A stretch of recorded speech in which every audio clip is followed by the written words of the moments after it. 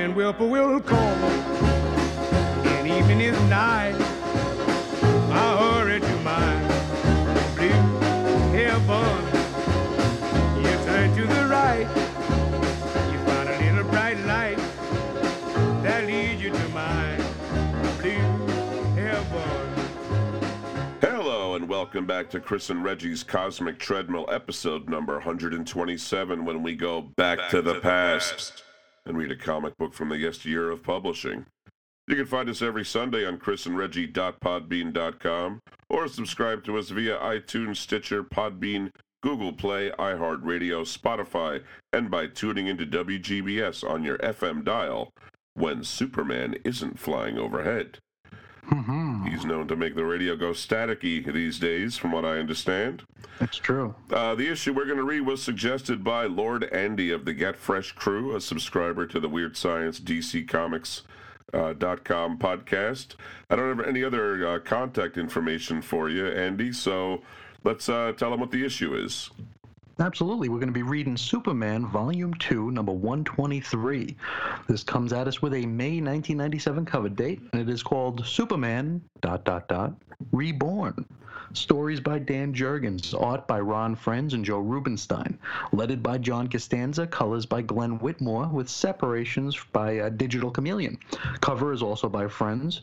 We got an associate editor of Mike McAvanini, or McAvanini. McAvaney, I'm going to say, all right. McAvaney, yes, I think I put a couple of extra syllables in there. We have an editor of Joey Cavalieri and an executive editor of Mike Carlin. This, of course, came out through DC Comics with a cover price of $1.95 USD and $2.75 CAN. And let's meet our creative team. Starting with Dan Jurgens, born June 27th, 1959 in Ortonville, Minnesota. The first comic book Dan bought with his own money was Superman issue number 189 that had an August 1966 cover date. He says that he went to the store looking for a Batman comic, but they were out. Of this, he recalls, of course, this was in the midst of the Batman TV craze and the wonderful DC Go-Go Checks era. Yeah, doubtlessly that's why he wanted to get a Batman comic himself, I bet. And probably why they were all sold out. Exactly. I mean, there was a hot ticket at the time. Dan graduated from Minneapolis College of Art and Design in 1981, and his first professional comic work was for DC Comics, penciling The Warlord number 63 with a November 1982 cover date. He was hired due to a recommendation of Warlord creator Mike Grell, who was impressed by Jurgens' work after being shown his portfolio at a convention. And just as an aside, he did write this issue, but he's a very accomplished penciler and artist. Yes. And that's where he got his start and still does it today. So, in 1984, Jurgens was the artist for the Sun Devils maxi series that had July 1984 to June 1985 cover dates with writers Jerry Conway and Roy Thomas. He began scripting from Conway's plots with number 8, February 1985, and fully took over the writing duties on the title with number 10 at an April 1985 cover date. In the same year, Jurgens created the character Booster Gold. He first appeared in Booster Gold number 1, February 1986 cover. His first work on Superman was as penciler for the Adventures of Superman Annual number 1 in 1987, and then the next year, Jurgens provided pencil art for the Dead Man short stories, which were written by Mike Barron in the short-lived anthology Action Comics Weekly from issue 601 to 612. I don't know why we call that a short-lived anthology here, Chris, right? That was a full year. It almost made it a year. Yeah. Jam-packed. I mean, we talk about content. There's plenty long for an anthology. I'm going to change that from now on, yeah. There we go. The plenty long, there you go. Jurgens had a run as artist of Green Arrow with writer Mike Grell from 1988 to 1990, and in 1989, he began working full-time on the Superman character when he took over the writing penciling of the monthly The Adventures of Superman title. He was penciler of the 1991 limited series Armageddon 2001 and co-created the hero Wave Rider with Archie Goodwin. Jurgens helped writer Louise Simonson and artist John Bogdanove launch a new Superman title, Superman, the Man of Steel, in July 1991. Dan assumed the writing penciling of the main Superman comic book with issue number 57, July 1991. Like, he just keeps moving up the ranks of Superman, you know? Like, Absolutely. This is a totally organic, obviously where he wants to be, and he just keeps, wherever he can get in. He created a supporting hero named Agent Liberty in issue number 60 that had an October 1991 cover date. And just a little while after that, he orchestrated the Death of Superman storyline involving his newly created characters, the Cyborg Superman and, of course, Doomsday. Cyborg Superman would debut as Hank Henshaw in Adventures of Superman issue 466, May 1990 cover. He came back as the Cyborg Superman in Adventures of Superman number 500, June 1993 cover. Jurgens wrote and drew Justice League America, issues 61 through 77. That's April 1992 through July 1993 cover dates. He penciled a 4-issue Metal Men series in 1993 as well. I believe the editor of this, Mike Carlin, wrote that miniseries. Oh, yeah? All right. Yeah. Jurgens wrote and penciled the crossover Crisis. It's like a Crisis series called 0 Hour, Crisis in Time. And he also wrote Superman Doomsday Hunter Prey miniseries. Those were both in 1994. Wow. Jurgens scripted and provided layout art for the Superman vs. Aliens miniseries, which was co-published through Dark Horse and DC in 1995. And then also in 1995, Jurgens would give up the art duties on Superman, but he would remain on writing. Yeah. Though in 1996, he contributed to the Superman Wedding album. This is an issue of Superman dedicated to the wedding of Clark Kent and Lois Lane. Most notably, he contributed a 3-page spread of the ceremony, which was inked by Jerry Ordway, another longtime veteran of the Superman books. Absolutely, yeah, sure. And clearly he was still writing for Superman, as evidenced by the issue we're going to read in just a little while. That's right. He must have been writing it because he wrote this one. So now, of course, we go across the table to Ronald Wade Friends. He was born February 1st, 1960. His birthday is coming up soon, folks, in Pittsburgh, Pennsylvania. He began working for Marvel Comics. In fact, when you hear the episode, it will have passed, I think. It already passed. Yes. He began working for Marvel Comics in the early 1980s. His first credited story was published in Ka-Zar the Savage, number 16, July 1982, cover date, written by Bruce Jones. Friends' early work includes such titles as Ka-Zar the Savage, Star Wars, The Further Adventures of Indiana Jones, and Marvel Saga. He became the regular artist on The Amazing Spider-Man in 1984, and the stories he penciled included The Kid Who Collects Spider-Man in issue number 248, January 1984 cover date, written by Roger Stern, and the first appearance of Spider-Man's black costume in issue number 252, May 1984 cover date, written by Tom DeFalco and Roger Stern. Among the new characters introduced during his run were the Puma in issue 256, September 1984 cover, and Silver Sable in issue 265, that had a June 1985 cover. Friends and DeFalco revealed that the black suit was an alien creature in issue 258, November 1984, and that was a month before Peter Parker acquired the suit in Secret Wars number 8. Comic book time can be fun, folks. See?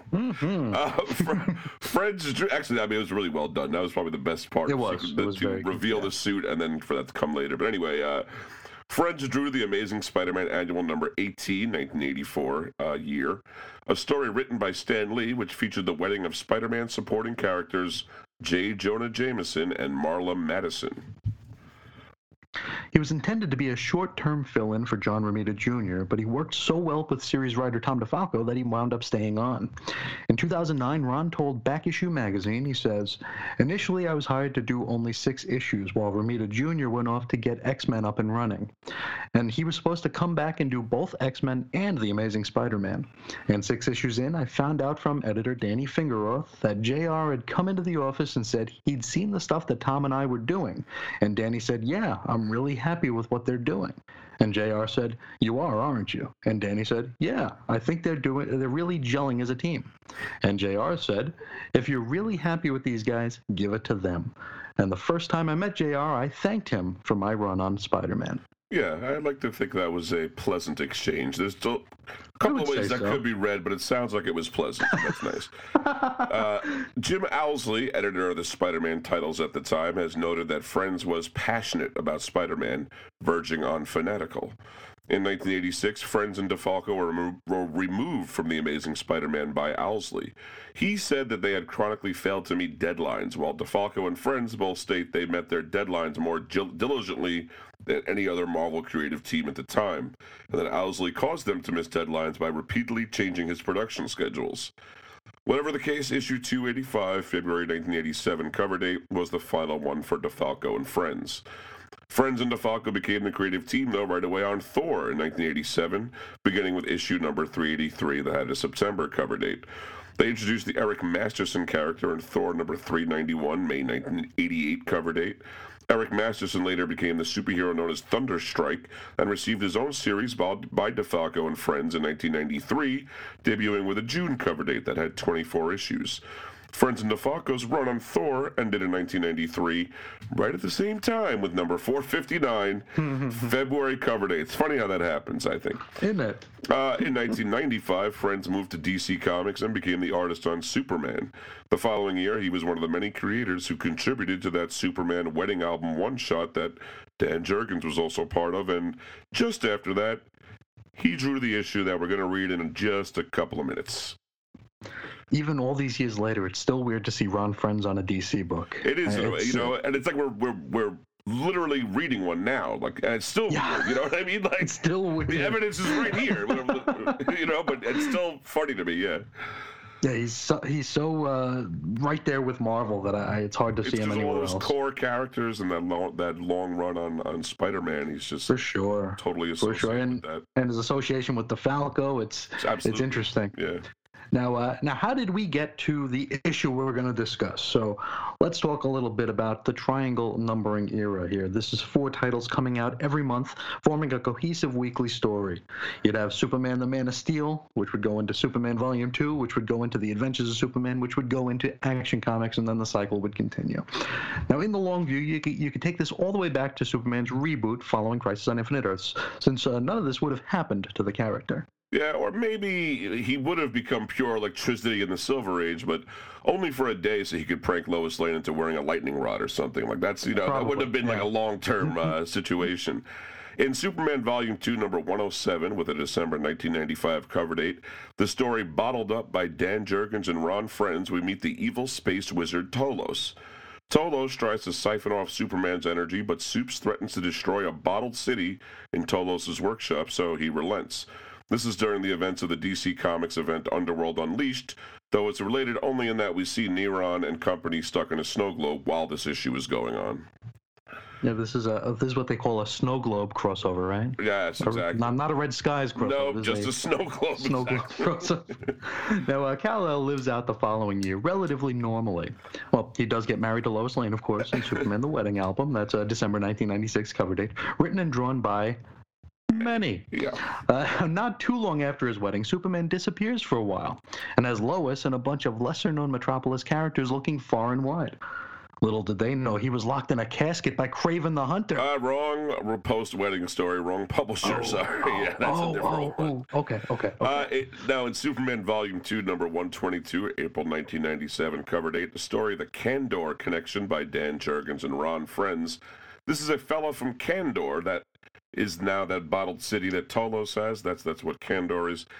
Gets a mind to escape his prison and succeeds, but proximity to the quote-unquote bottled city away from normal rays causes Clark to go all wacky because it's in like another dimension. So this is where it starts messing with his powers for some reason. Yes, things would continue in Adventures of Superman, issue number 545, and all of these have the same cover date. There were 4 books a month. Yeah. Stories called Power Crisis by Carl Kiesel and Scott Eaton. Superman learns that he is now intangible. He also can't use his X-ray vision, and most hilariously of all, he automatically downloads computer files and information just by being near them. I love it. It was the 90s, and I don't think we knew a whole lot about peer-to-peer at that point. Right out of the net. I'll tell you, I love it. He also can't be too close to a toaster, apparently, but computers, they don't explode when he's around, so it's all right. Superman can also turn off his powers and become Clark Kent, who is now a totally vulnerable human being. Which was an interesting, probably what I thought would be the most interesting development, but for sure, that didn't really get explored as much as I might have liked. In Action Comics number 372, that titled The Saving Skull by David Michelini and Tom Grummett, Superman battles the Atomic Skull, mostly to show off his new powers. He has trouble keeping himself together, though by the end he goes like full Super Saiyan with white hair and everything. We also learn in that issue that he can absorb energy. Indeed. And then in Superman, the Man of Steel issue 66, titled The Shield by Louise Simonson and John Bogdanoff, we don't learn anything too new about these powers. Actually, the Daily Planet runs a puff piece on Superman while Rajiv Naga, who antagonized Clark and Lois during their honeymoon, menaces Metropolis from a satellite. That must be a name that I've read 100 times, but just, never had to say exactly. Like, oh, yeah. Wait a second. Yeah, I know. Maybe not 100 times, maybe a dozen. But now it's here that Superman uses his power to sense trails of radiation and radio waves and stuff that emanates from many things, like satellites. Hey. Superman takes down the satellite with some zappy powers. And then it's Superman Volume 2, number 123, the issue we're reading today. So the cover is just Superman Blue against a black cover. That's what we're going to call him, Superman Blue. That's technically the, I believe, the accepted name. The electric blue, yeah. Or electric Superman. That's what I used to call him, but now, through the digging through research, I saw it was just more commonly Superman Blue. Whatever it is, though, it's just him against a black cover, and there's that new sharper-looking logo, which includes a new zigzagged S shield that also mirrors the one on his chest. If you don't know what this Superman looks like, he's all blue and white and crackles with electricity. His hair is outside of his headpiece. That's part of it. There are plenty of images to see online of this getup, and we'll stick a couple in the on the blog site so you can take a look. Including one that glows in the dark. That's right. Well, that was the super special one. Now, above the series logo reads, "Ready for the next century." We were all very happy about the year 2000 coming. And Yep. We were making Superman Y2K compliant here. And that's it, except for creator credits, of course, and the usual issue information. It is something that the new costume is revealed right on the cover, though. I mean, they didn't. I remember when Batman got a new costume, there was like weeks and weeks of build-up where just a little bit more of it would be revealed on the cover. But this, right out there, right in our faces. Yeah. And in this case, though, it does make sense. The new costume should interest the reader to find out, what it's all about. If you go back to, like we mentioned earlier, Amazing Spider-Man number 252, May 1984 cover date, Ron Frenz and Klaus Janson have illustrated the black Spidey suit right there on the cover, and it only raises more questions. Yeah, but then there are costume reveals like Detective Comics 327 with a May 1964 cover date when Carmen Infantino revealed the new look Batman, which looked very similar to the old look Batman, just drawn better, basically. That was really... and they put the oval behind the bat thing, but it was like, here's a guy that can actually draw. There you go. So, and Harriet hemmed it. Yeah, exactly. Yeah. There you go. So our story begins with Lois Lane in traffic, and worse, she is in a hurry. She talks to Professor Hamilton at Star Labs on her car phone, which still would have been pretty cool in 1997. Indeed. Lois Lane honks the horn of her red Corvette. She says, "Move. I'm in a hurry here." To which email Hamilton says, "What was that you said, Lois?" "Sorry, Professor Hamilton, but this traffic is making me crazy. Superman needs your help. If he can escape that creature that's trying to kill him, I'm sure he'll come to you." Lois, having a conversation with a coffee shop barista does not mean Clark is being attacked by a creature, okay? Dial it back. He's got all those piercings on his face. Ever since Superman's powers went wacko, I've been expecting this. Dr. Faulkner and I have the Star Labs facility on high alert. All Superman has to do is get here. Now, in this panel, we see the interior of Star Labs, or part of them at least. It's pretty much what you would expect from a comic book computer laboratory, just like equipment everywhere, and it's all very high tech. Dr. Faulkner's in the background. She appears to be diagramming circuits while looking through a huge magnifying glass. This place is so sciencey that Professor Hamilton has a pair of futuristic goggles on his forehead. So there you go. Now, while driving to the scene, Lois lets her mind wander a bit. Normally, we wouldn't condone this, but it does provide some important story information for us. Yeah, she thinks to herself, "I wanted a calm start to our marriage, but for the last few days, our lives have turned totally upside down." Well, just take a minute and sit right there, and you can tell us all about how you became a princess of Bel-Air. Huh? Clark's power change is the cause. We first noticed it when some bullets, which normally bounce off him, passed through his body and wounded an innocent bystander. She makes it sound like it was the bullet's fault. I Right? mean, really, frankly, I think that's on Superman a little bit, and the person that fired the bullets too. Yes, Maybe. of course, yeah. From there, it went worse. His powers kept changing. As the change progressed, his control lessened. He was becoming some kind of energy being, unable to control his new abilities. Though I'm sure if these new powers like made him stay up all night and clean the oven and the windows, she'd probably be fine with it. I know my wife would. I'll tell you what. That lack of control has made him more vulnerable than ever. At the very time, an incredibly powerful monster attacked him. This whole page is a montage of the stuff that Lois is thinking about, and this is the first time that we see this creature that's attacked Superman. Now he looks kind of like Blue Devil's grandfather, a demonic type with white hair, blue skin, and horns protruding from his head and chin, which probably hard to shave, right? Yeah, I bet. Now his chin is also protruding as well. Come to think of it, He might be related to Hellboy if you look at him too. I'm not sure. it's possible. It is possible. Now Lois honks again as she approaches the highway exit for Swan Boulevard. Come on, I have a Superman to save. And now the title splash page, and it's here that we learn the story is titled Superman ... Reborn. And Superman is standing in a big pile of rubble, and I mean, really, it's a lot of rubble. There's like a couple of traffic lights in there, half a destroyed neon sign. Bolts of energy course from his every appendage. It's tough to say if Superman's in pain or just being very metal, but his coloring looks a little washed out here, too. Yes, he shouts to everyone, "No, stay back!" While most civilians flee the scene, some of Superman's buddies rush to his aid. We got Jimmy Olsen, Bibbo, and Angela the camera woman. Yeah, Superman and Angela aren't friends, technically, but I'm sure they have warm feelings for each other. Sure, yeah, they're okay. Jimmy says, "Angie, you getting this on camera? Superman looks like he's seeping out of existence or something." I can't, Jimmy. Superman's surge or whatever it is caused every electrical device around to short circuit.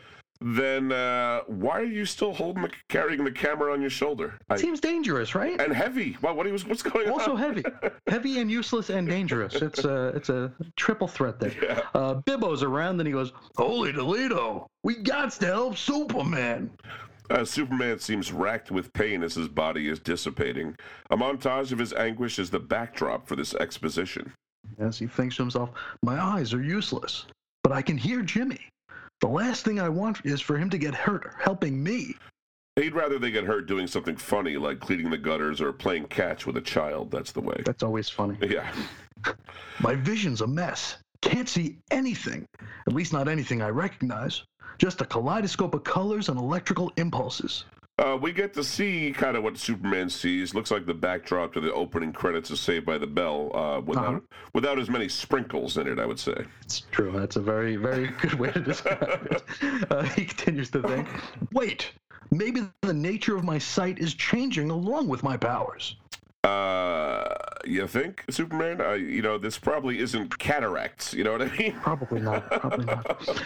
"If I concentrate hard enough, think differently about how I comprehend things, I'll be able to see."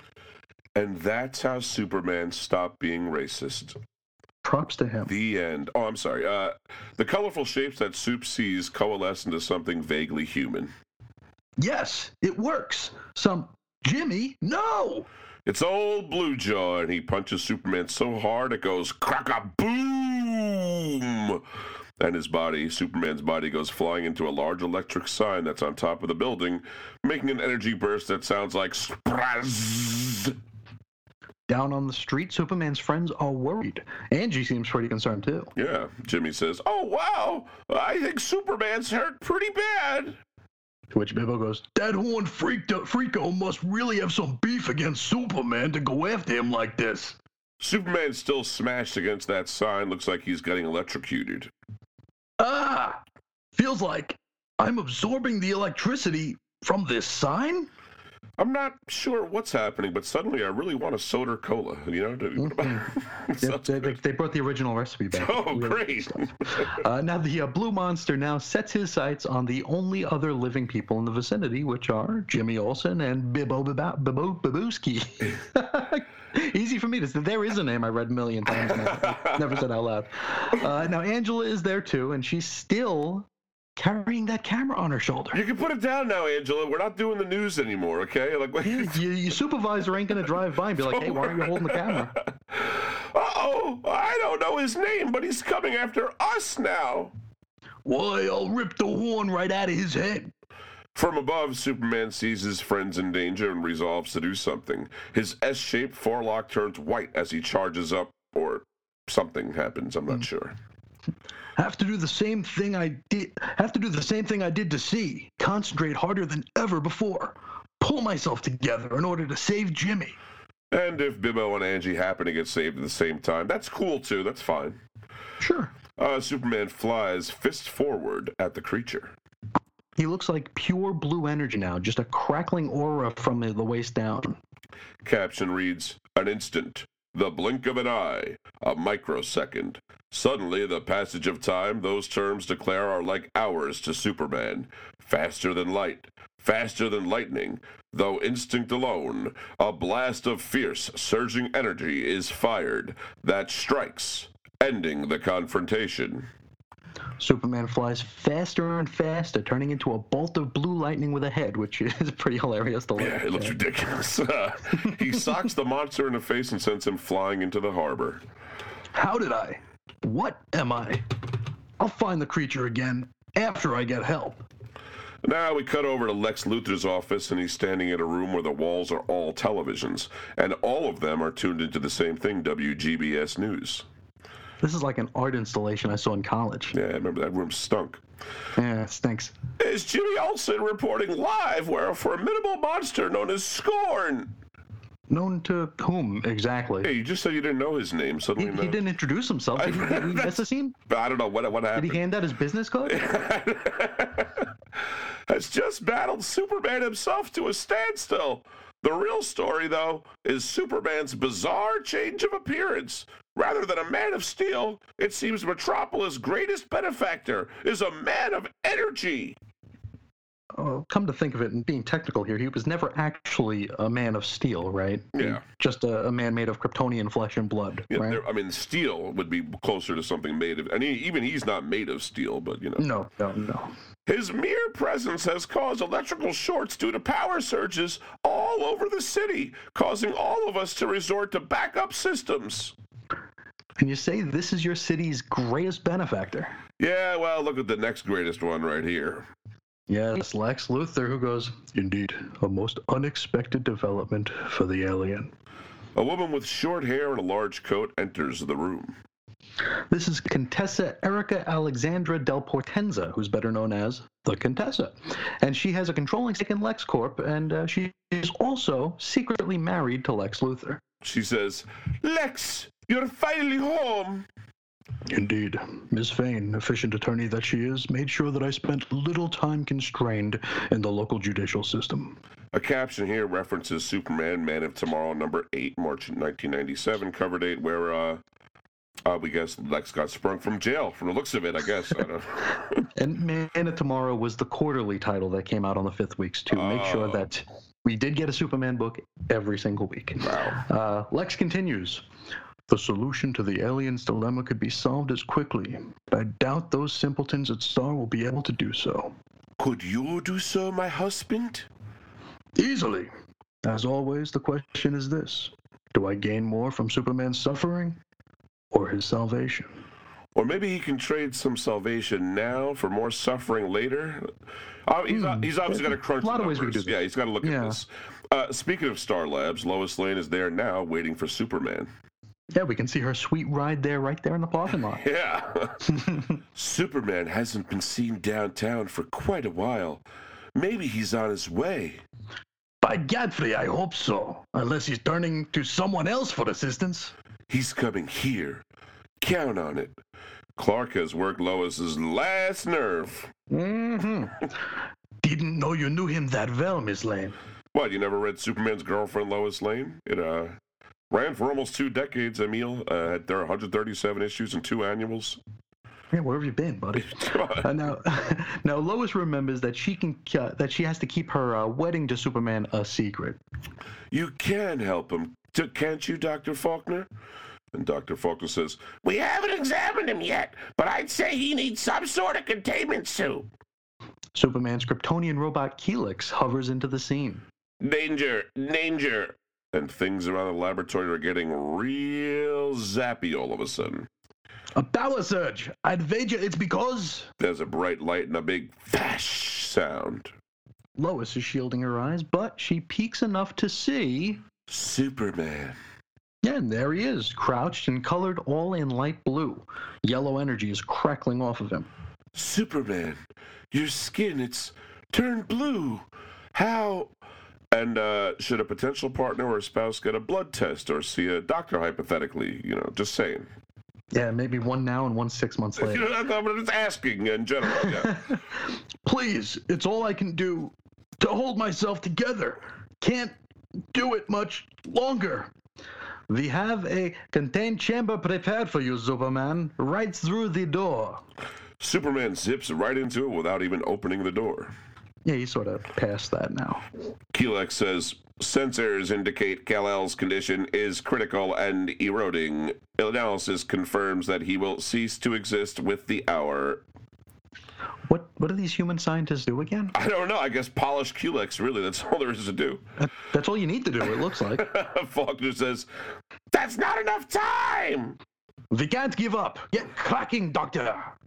It must be serious, because Professor Hamilton has lowered his science goggles, so serious science is about to take over.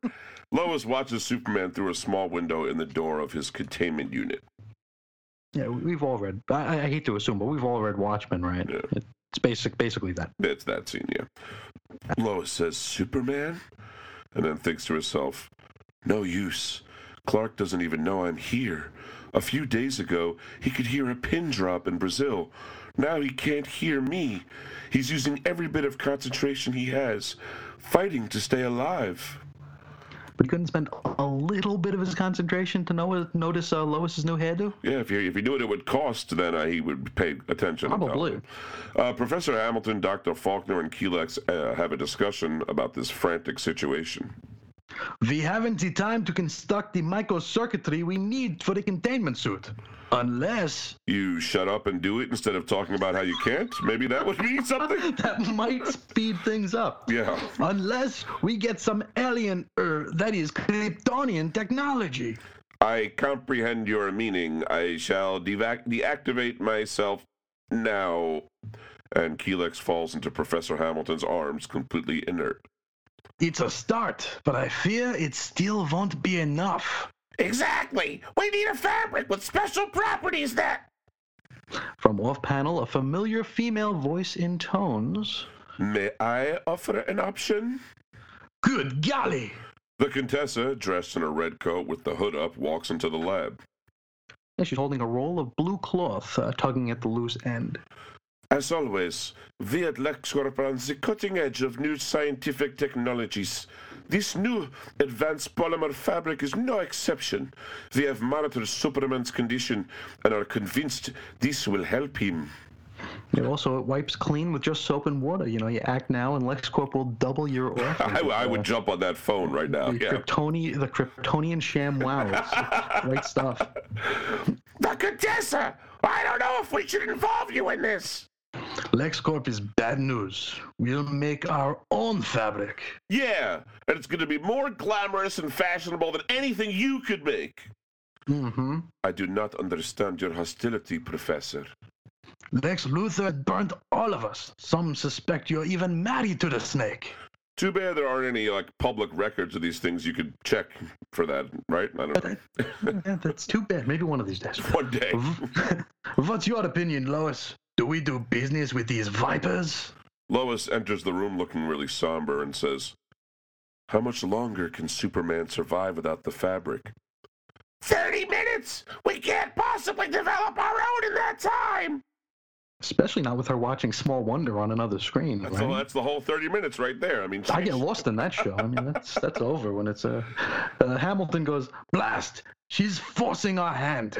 Incidentally, Professor Hamilton's hand is robotic. He lost an arm during the Fall of Metropolis storyline that ran in the summer of 1994. The Contessa leaves the fabric on a table and walks on out of Star Labs. I shall leave you to debate your options. If you wish, use the fabric. If not, the consequences are yours to live with. Au revoir. So the three of them, they actually debate the options they have here. Hamilton goes, Lex Luthor is no friend of mine and anyone else in the city. A few years ago, my mother was dying and Luther's medicine kept her alive. But there were strings. He used that medicine to blackmail me into a relationship with him. and he also caused the disease her mother had. But no, there was also the countless lives he's destroyed through callous business and real estate deals. And, I'm sure the very worst was when he made Lois Lane give him the kiss he loved. I know. That was the worst thing he could have ever done. Ever done. That's the way it is with Luthor. He only gives when he gets something in return. I don't know what he gains by helping Superman, but we can't turn our backs on the offer. I say we use the fabric. And that untrained opinion is good enough for these highly trained scientists, so we're good.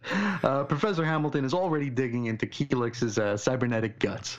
Let's get cracking! This amazing circuitry is just what we need. Can this possibly work, Professor? Only time will tell, Lois. Time will tell. It's also going to be about how well trained you are, Professor. That's also going to be a big factor here, but we'll find out. We'll see what happens. In the Metropolis harbor, a lobster trapper is not having any luck. Blast! Half my lobster traps are missing again. What's going on here? Suddenly, the big blue horn-faced monster known as Scorn all of a sudden lurches onto the boat. Of course, getting water everywhere. I'm gonna... Holy Moses, what are you? Scorn speaks, but the dialogue in these is in those brackets that comics use to show it's being translated for our benefit. Yeah, which means that this lobster trapper cannot understand him. Scorn says, "Don't be afraid, human. I mean you no harm." Meanwhile, this guy's having a heart attack. It's too late. He's dying. Life's abandoning him, and it's all my fault. Is that my curse? That death and destruction touch everyone I meet. Very likely. Now, back at Star Labs, a new blue and white one-piece costume has been fabricated and placed into a display case. Yeah, superheroes never keep their costumes in closets, always in display cases. I think Green Arrow might use a closet. That's it, though, right? He might. He's the only one. When they finish tinkering with the suit, Superman knows enough to rush out of his containment room and right into his new duds. Good golly, he's not even waiting for us to leave. Everybody out. Are you sure this will work? What do you want, a money-back guarantee? I mean, she asked that like this is the third or fourth time. We're doing the best we can, okay? And Lois, has time told yet? We gotta wait for time. We're waiting for time to tell. The only thing I'm sure of is that if it doesn't work, Superman will be lost to us forever. There's a brilliant flash of yellow light causing everyone to shield their eyes. Then the power goes out completely. The scientists and Lois Lane rush back into the laboratory to see what's happened. And Superman is gone. Don't worry, though. He's merely turned into a brilliant star illuminating the skies above Metropolis, so that's fine. He checks the waters around Metropolis as a lightning bolt, looking for where he smacked Scorn to earlier that day, but no dice. I'm alive. It was close, but I'm alive. No time to dwell on the fact, not while the monster is loose. He should be here, but there's no trace of him. A bit of the lobster trapper's boat is visible in the foreground, which is kind of a wink to the reader. I like that little bit of a in-panel storytelling. I like to see it. Superman flies into the air and does a really awkward pose, giving us a better look at his new costume. It's essentially the same as on the cover, though now we can see more circuitry on the surface of the suit. He thinks to himself, amazing. Professor Hamilton and Dr. Faulkner did an incredible job. This containment suit allows me to stay in phase with this plane of existence while retaining these new powers. And it goes with Clark's new eye color, which is like all white now, so that's cool. It really, really matches well. He continues to think, finally, I can control my powers. And if I phase myself completely into this plane, I become completely human. And Superman does exactly that and becomes a bare-naked Clark Kent, falling rapidly to the ground. Yes, he thinks to himself, oops, forgot that I left my clothes behind when I changed. This would be an embarrassing way to go out. Better phase back to Superman. And with a sash, Superman is rocketing towards Metropolis now, leaving a streak of light as he goes. Continues to think, maybe the creature went back to the city. Better check it out. As Superman flies through Metropolis, he causes some electrical chaos. People's radios go all static, lights flicker on and off. Standing at the large windows of the LexCorp building, Lex Luthor and the Contessa notice a streak of lightning pass by. The trail of light headed west. It would indicate... Indeed it does, my dear. Well done, Erica, my love. Very well done. Superman flies all the way out to Smallville in the blink of an eye. No doubt about it, I'm faster than ever. He drops in on his parents, who are doing very mundane things. Martha's sewing something, Jonathan's reading the paper. Martha says, "Better get this done so I can watch the basketball game." Yeah, she never misses the Harlem Globetrotters. Never ever. Her husband says, "You must be Kansas State's biggest fan, Martha." Sorry, but you might miss tip-off. Superman walks into the room, bathing it in a blue glow. Well, what do you think of the new, improved Superman? Clark, you told us you'd been going through some changes the last time you called, but this... Yeah, she just thought he was going to divorce Lois already. That's what I would have thought. Careful, son. You'll blow every fuse in the house. All two of them. Don't sweat it, Pa. I have enough control to prevent that from happening now. I like the look, Clark, but there's something missing. The cape? No, silly. The symbol. You simply must have an S. Otherwise, people might mistake him for Geoforce. Do it all the time. That's why I stopped by. Since you designed the first one, I wanted you to see the next generation. So Superman draws the new zigzag S shield into his chest with his finger, essentially showing up his own mother when you think of it. Like kind of a jerk move, right? Here's your old crappy one is out, mine is in, you know. Now I'm ready for the next century. They do away with the rounded corners in the year 2000. Apparently, yeah, it's all zigzags. All zigzags. That's more like it. I don't understand all these newfangled powers of yours. Don't worry, neither do the writers. But you might be even stronger than before. And then Superman takes off out of his parents' window like a streak of lightning. Could be, Pa. I'll have to spend plenty of time learning the ropes because now there's an all-new Superman in town. And in a couple of months, there's going to be two of him. Shh, don't give it away. Oh, that's later, right. At Metropolis General Hospital, the staff has become quite alarmed. Hey, you see, Scorn just walked into the emergency room holding the body of that lobster trapper in his arms. This man needs your care. Save him. An old doctor goes, It's the monster. Clear out. What's wrong with you people? Take him. Scorn tosses the trapper into the arms of another doctor who has a mustache. I think this man is suffering from a heart attack. Get him to treatment room 2. And the guy I'm holding's having a heart attack, too. Now, having dispersed with his charge, Scorn takes off running down an alley. Hey, where did that behemoth go? Don't just be happy he's gone. I know, really. Right? Like, what is that? Did he need him to sign papers? Does he have put this on insurance? insurance? Get him back here. Yeah. Now, Scorn hides behind some trash cans and leans up against the wall. These humans would kill me if they had the chance. I must find a way to communicate. He takes out a ragged scrap of newspaper with a picture of Clark Kent on it. That face. Something about it. Some kind of connection. I wonder. Well, don't wonder too long, buddy. There are laws against stalking. Really? And it wouldn't be the first time with Mr. Kent either. Then the caption at the bottom reads, Next, Metallo. And that concludes this issue. I did read this back long ago. I don't think I've read it since, Chris. Quite possibly. I just not because I didn't like it. Just never got back around to it. Yeah. I had a good time, and I got to say, from what I could tell, neither you or I are new readers, but I dare say this could be your first Superman comic, and you should be able to follow along pretty well. Sure. Because it even explains that he used to have these powers. And now he's, you know what I mean? Like, it treats it as if you've never heard of Superman before.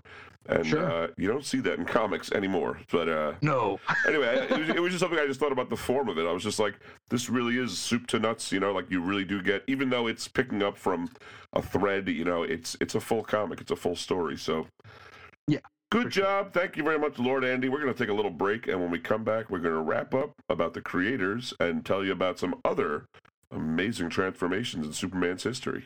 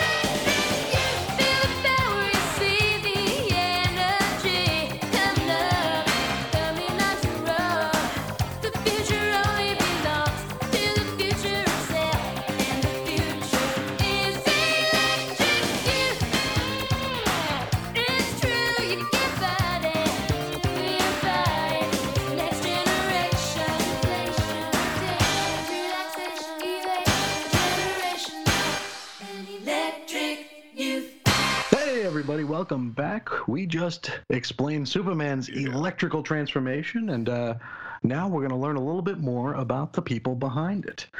Back to Dan Jurgens. We're going to continue his timeline here. In 1996, Jurgens and Italian artist Claudio Castellini worked on the highly publicized crossover Marvel vs. DC. Following year, in 1997, Dan developed the Tangent Comics imprint, Elseworlds annual gimmick. It was a thing that came back a couple times. In January 1996, Jurgens was the writer and penciler over across the street at Marvel for The Sensational Spider-Man. This was meant to be the springboard for a new Spider-Man, played by, of course, Ben Reilly. Jurgens pushed strongly for the restoration of Peter Parker, but editor-in-chief Bob Harris demanded that the story be deferred until after the X-Men Marvel Universe Onslaught crossover. So, Jurgens split after 7 issues, including a number 0 issue that launched the title. But we know that Parker eventually came back anyway. Yeah, if he just hung out, he would have been fine. Jurgens wrote and penciled Teen Titans Volume 2 for its entire 2-year, 24-issue run, October 1996 to September 1998 cover dates. George Perez, co-creator of the new Teen Titans, served as inker for the series' first 15 issues. After 10 years working on the Superman character, Jurgens ended his run as writer with Superman Volume 2, number 150, November 1999 cover date.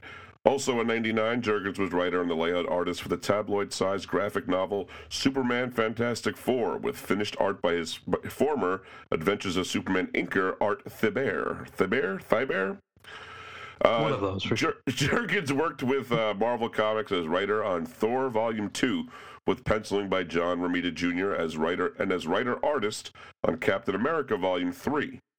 In 1995, he was writer-penciler on Solar, number 46 from Valiant Comics, with inker Dick Giordano, and Dan stuck around there for a while. Penciler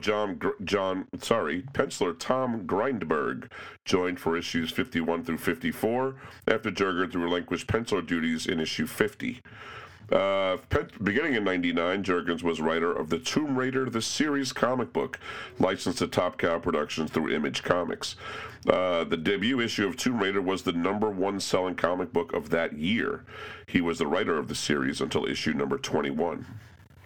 In the year 2000, Dan was the writer and provided layouts for the 4-issue prestige miniseries Titans/Legion of Superheroes: Universe Ablaze, with finishes provided by Phil Jimenez. Jurgens wrote Aquaman Volume 3 from issue 63, January 2000, until its cancellation with issue number 75, January 2001 cover. In November 2002, he wrote and penciled the 4-issue weekly miniseries Superman Day of Doom, January 2003 cover date, and this marked the 10-year anniversary of the Death of Superman event from 1992. In 2005, Jurgens moved into the world of book publishing to write and illustrate a book called You Can Draw Marvel Characters for Dorling Kindersley Publishing. Dan would return to DC Comics, providing layouts for the lead story in Infinite Crisis Secret Files 2006 special that had an April 2006 cover date. And he also provided art for the weekly series 52 and to the 6-issue limited series Crisis Aftermath, The Battle for Bloodhaven, written by Jimmy Palmiotti and Justin Gray. Jurgens would collaborate with writer-creator Marv Wolfman on the Nightwing series for issues 125 through 128. On Metamorpho: Year 1, Jurgens was the writer and penciler for the first 2 issues. Mike Norton would draw issues 3 through 6. Jurgens was writer and artist for the History of the Multiverse backup stories in the weekly Countdown series, which appeared in issues 49 through 38 of that title.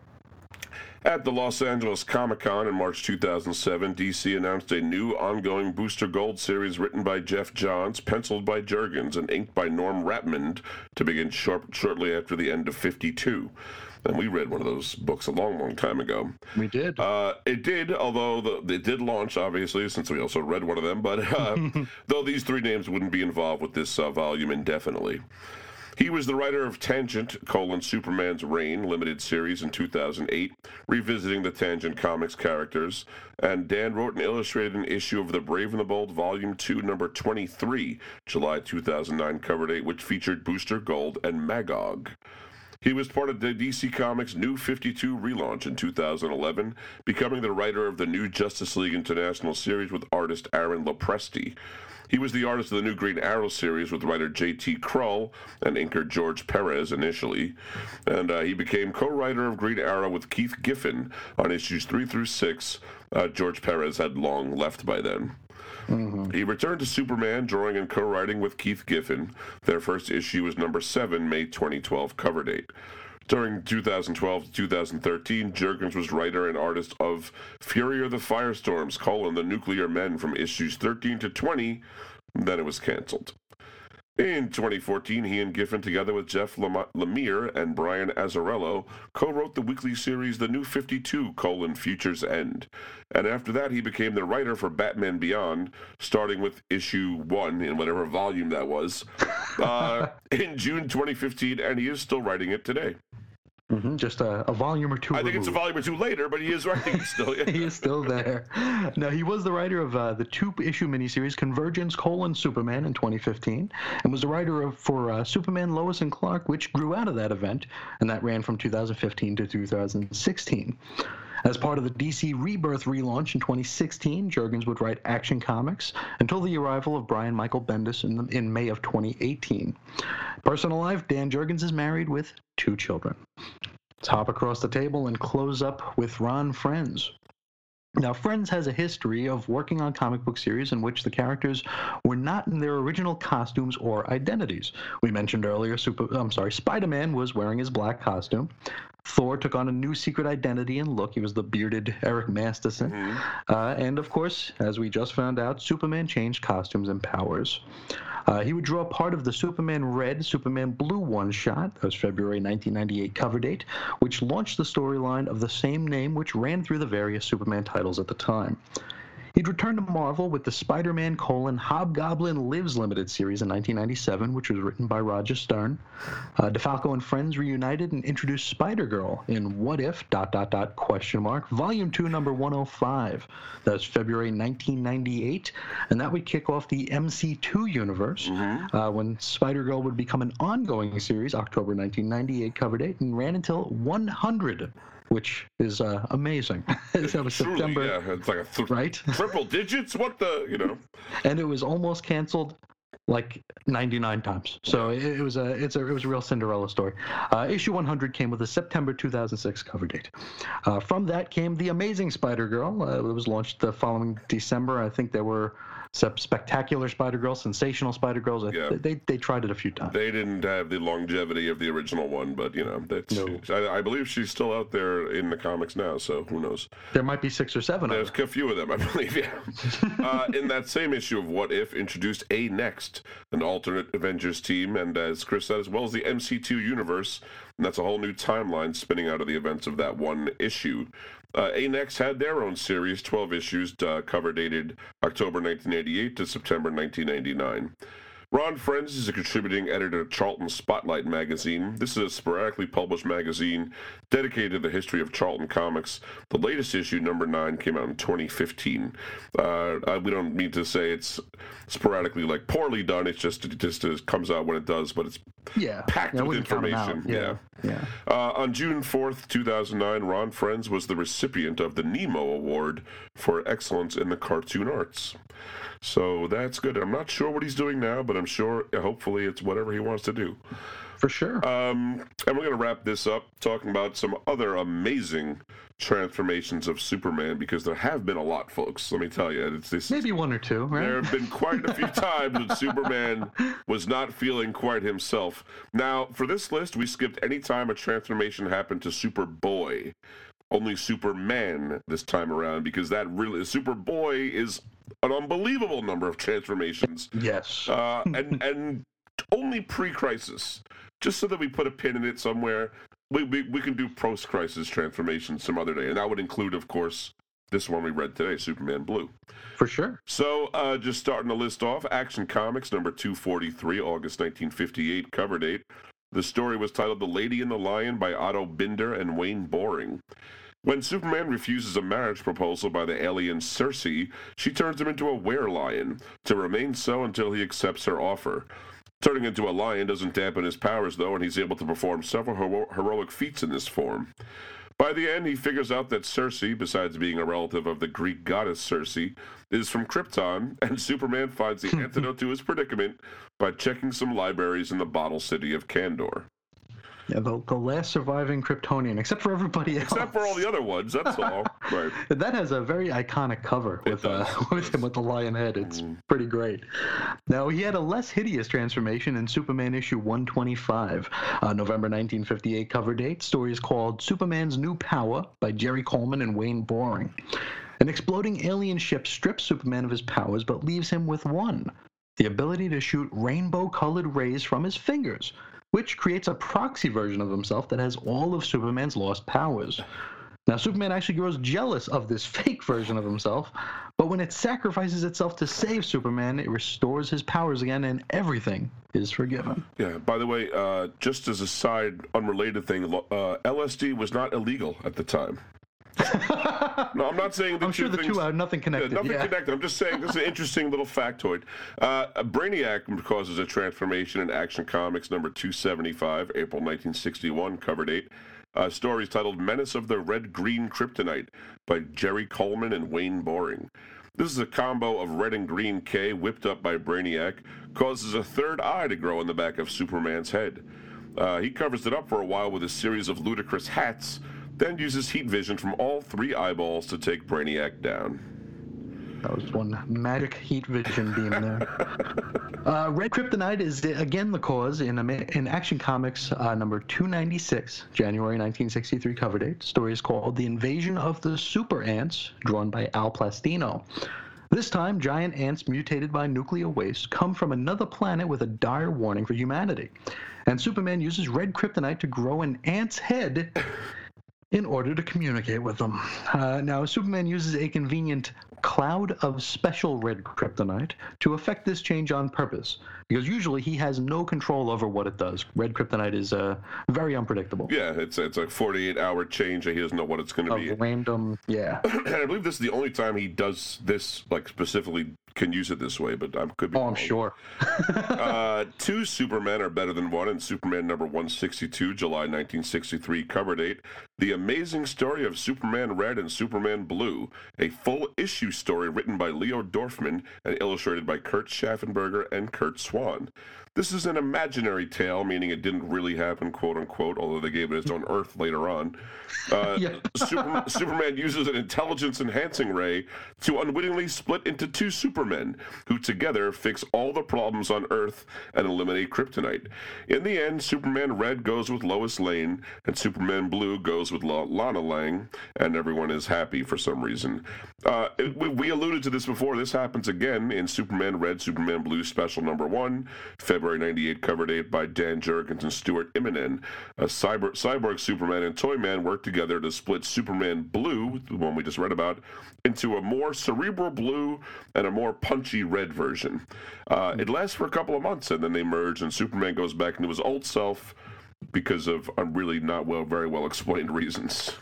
Yeah, something with the Millennium Giants or something. It's weird stuff. And he deserved it, something like that. He says, like he earned it at the end. It's like, what? What are you talking about? And I'm guessing that the Earth, it's probably Earth 162 that's that would make it. So it usually is the covered issue number. Yeah. Now a whole month later, in Action Comics number 303, August 1963 cover date, we got The Monster from Krypton by Edmund Hamilton and Kurt Swan, and Superman turned into a dragon. Wow. A Kryptonian dragon's egg passed through a cloud of red kryptonite on its way toward Earth, and though it doesn't hatch, being in proximity to it turns Superman into said dragon. Supergirl tries to clobber the dragon into paste, but when Clark Dragon scratches "I am Superman" on the base of a statue, she realized what happened. It's just so obvious. It's like, what the heck? Where did this story come from? And I love the fact that an egg comes to Earth. It doesn't even hatch. It's just the catalyst to turn Superman. There, yeah. Like, why that though? Why not just like a random ray or a meteorite? Why anyway? Has to be an egg. World's Finest, number 151, August 1965, cover date, The Infinite Evolutions of Batman and Superman by Edmund Hamilton and Cary Bates, drawn by Kurt Swan, brings us 2 superhero transformations for the price of 1. A Kryptonian evolution ray switches on and transforms Superman into a slow-witted, club-wielding caveman, while Batman becomes a genius with a head 3 times larger than normal. Also, he can levitate now, so that's something cool. The two go back to normal when they put aside their differences. That Edmund Hamilton, I mean, we hear really a lot had about some like stories. painting, but Edmund Hamilton is an unsung weirdo. for He sure. liked big Now- heads. He did. He wrote a few stories where people get giant heads. I don't know why. It's true. Now, in The Catwoman's Black Magic by Leo Dorfman and Kurt Schaffenberger, which is a novel-length epic that takes all of Superman's girlfriend Lois Lane, issue number 70, November 1966 cover date, Catwoman changes Superman into a cat. Hey.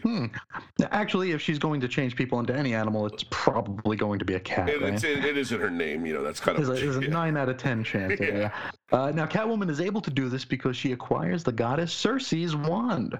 She keeps Super Cat in a kryptonite cage for a while, but Lois Lane busts him out and everything is fixed.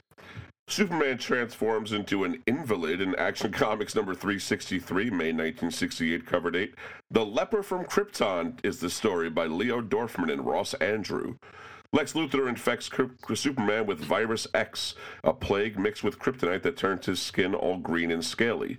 Bizarros, paying respect to Superman's space coffin that is flying into the heart of a sun called Flamebron, throw white kryptonite into his casket, which cures him of leprosy. Oh, there's white kryptonite, all right. It kills plant life. Sure does. One day we got to do a kryptonite episode. One day, I'm telling you. I was just thinking so the much same craziness there. Now, Superman gets fat. He gets fat plenty of times, but in this issue, Superman 221, November 1969, The 2-Ton Superman by Cary Bates and Kurt Swan, Superman proves allergic to an alien nectar, which makes him swell up temporarily. This is possibly the only time Superman goes blimp-shaped. Superboy, on the other hand, becomes corpulent at least a half dozen times. That's probably what I'm thinking of. He always blew up like a balloon. Literally turned fat, like I'd say half of the times he appeared. They just loved making that kid fat. This one, I think I think there actually may be a much older story where he gets fat from the 40s Superman, but we don't have that here.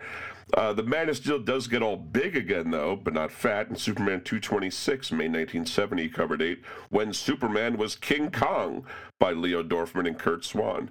While watching the movie King Kong, the one from 1933, which would have been the only one available at the time. At the time, yeah. Superman is dosed with red kryptonite. This causes him to grow to a massive size and go on a similar rampage through Metropolis. They must have liked this gimmick because Superman goes Kong-sized again in Superman number 302, August 1976 cover date. The story was 7'2" and still growing by Elliot S. Maggin and Jose Luis Garcia Lopez. This time, Lex Luthor causes the initial enlarging, and the Atom saves the day with his miniaturizing technique. We have The Vampire of Steel by Bob Haney and Kurt Schaffenberger from World's Finest, issue 249, March 1978 cover date, in which Superman turns into a vampire. The title kind of gives that away. It kind of gave it away. Now, while containing some pollution from a Wayne Industries oil rig, Superman is bitten by a marine vampire known as a Trillig, which in turn infects him. My favorite character, the Phantom Stranger, shows up in this one to put everything right. This is a rare time that the Phantom Stranger totally actually does something. Just interacts and just basically fixes everything with magic. And I'm like, yeah, well, that's what you're supposed to do.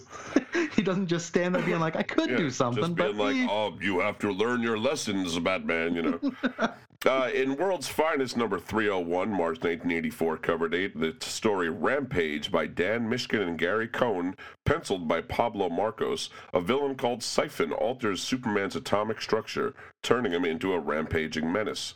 Superman tears up the place while looking for Siphon, becoming less and less corporeal by the minute. Towards the end of the issue, he's got the same kind of body as Eternity from Marvel Comics, just like a space seed contained in the outline, the silhouette of his body. Mm-hmm. Now, things get a little uncomfortable for Superman in Superman issue 405, March 1985 cover date, just a little before Crisis. Yep. So he's called The Mystery of the Super Batman by Craig Boldman and Alex Savick. A blast from a fife belonging to the goat-legged nature god Pan causes Superman to grow small horns on top of his head. It's funny. Lana Lang's like her archaeologist grandfather or father or whatever is showing off this exhibition, and he toots the thing and it goes. But it's crazy because Pan is a mythological figure. You know what I mean? He's not a historical figure. It's not like it's not like the guy that used to play the fife for the king or something. It's a mythological being anyway.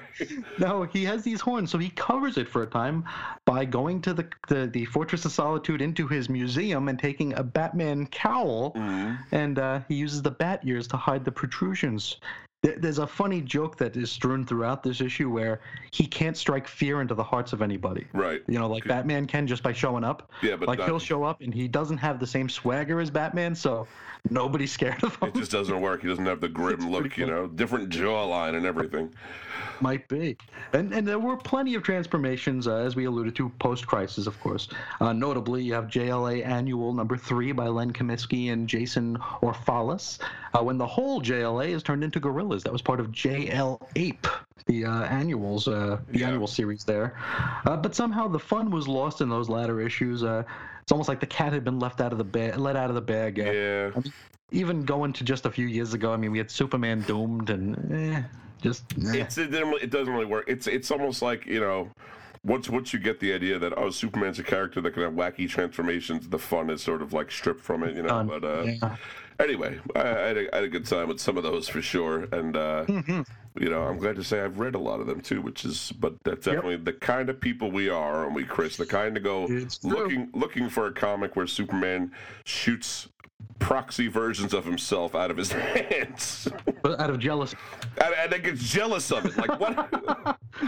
Oh, boy, that's good. But anyway, if you think we missed any, or if you want to tell us about how much you love or hate Superman, your memories of Superman Blue, or the stories that followed, you can write to us at weirdcomicshistory@gmail.com.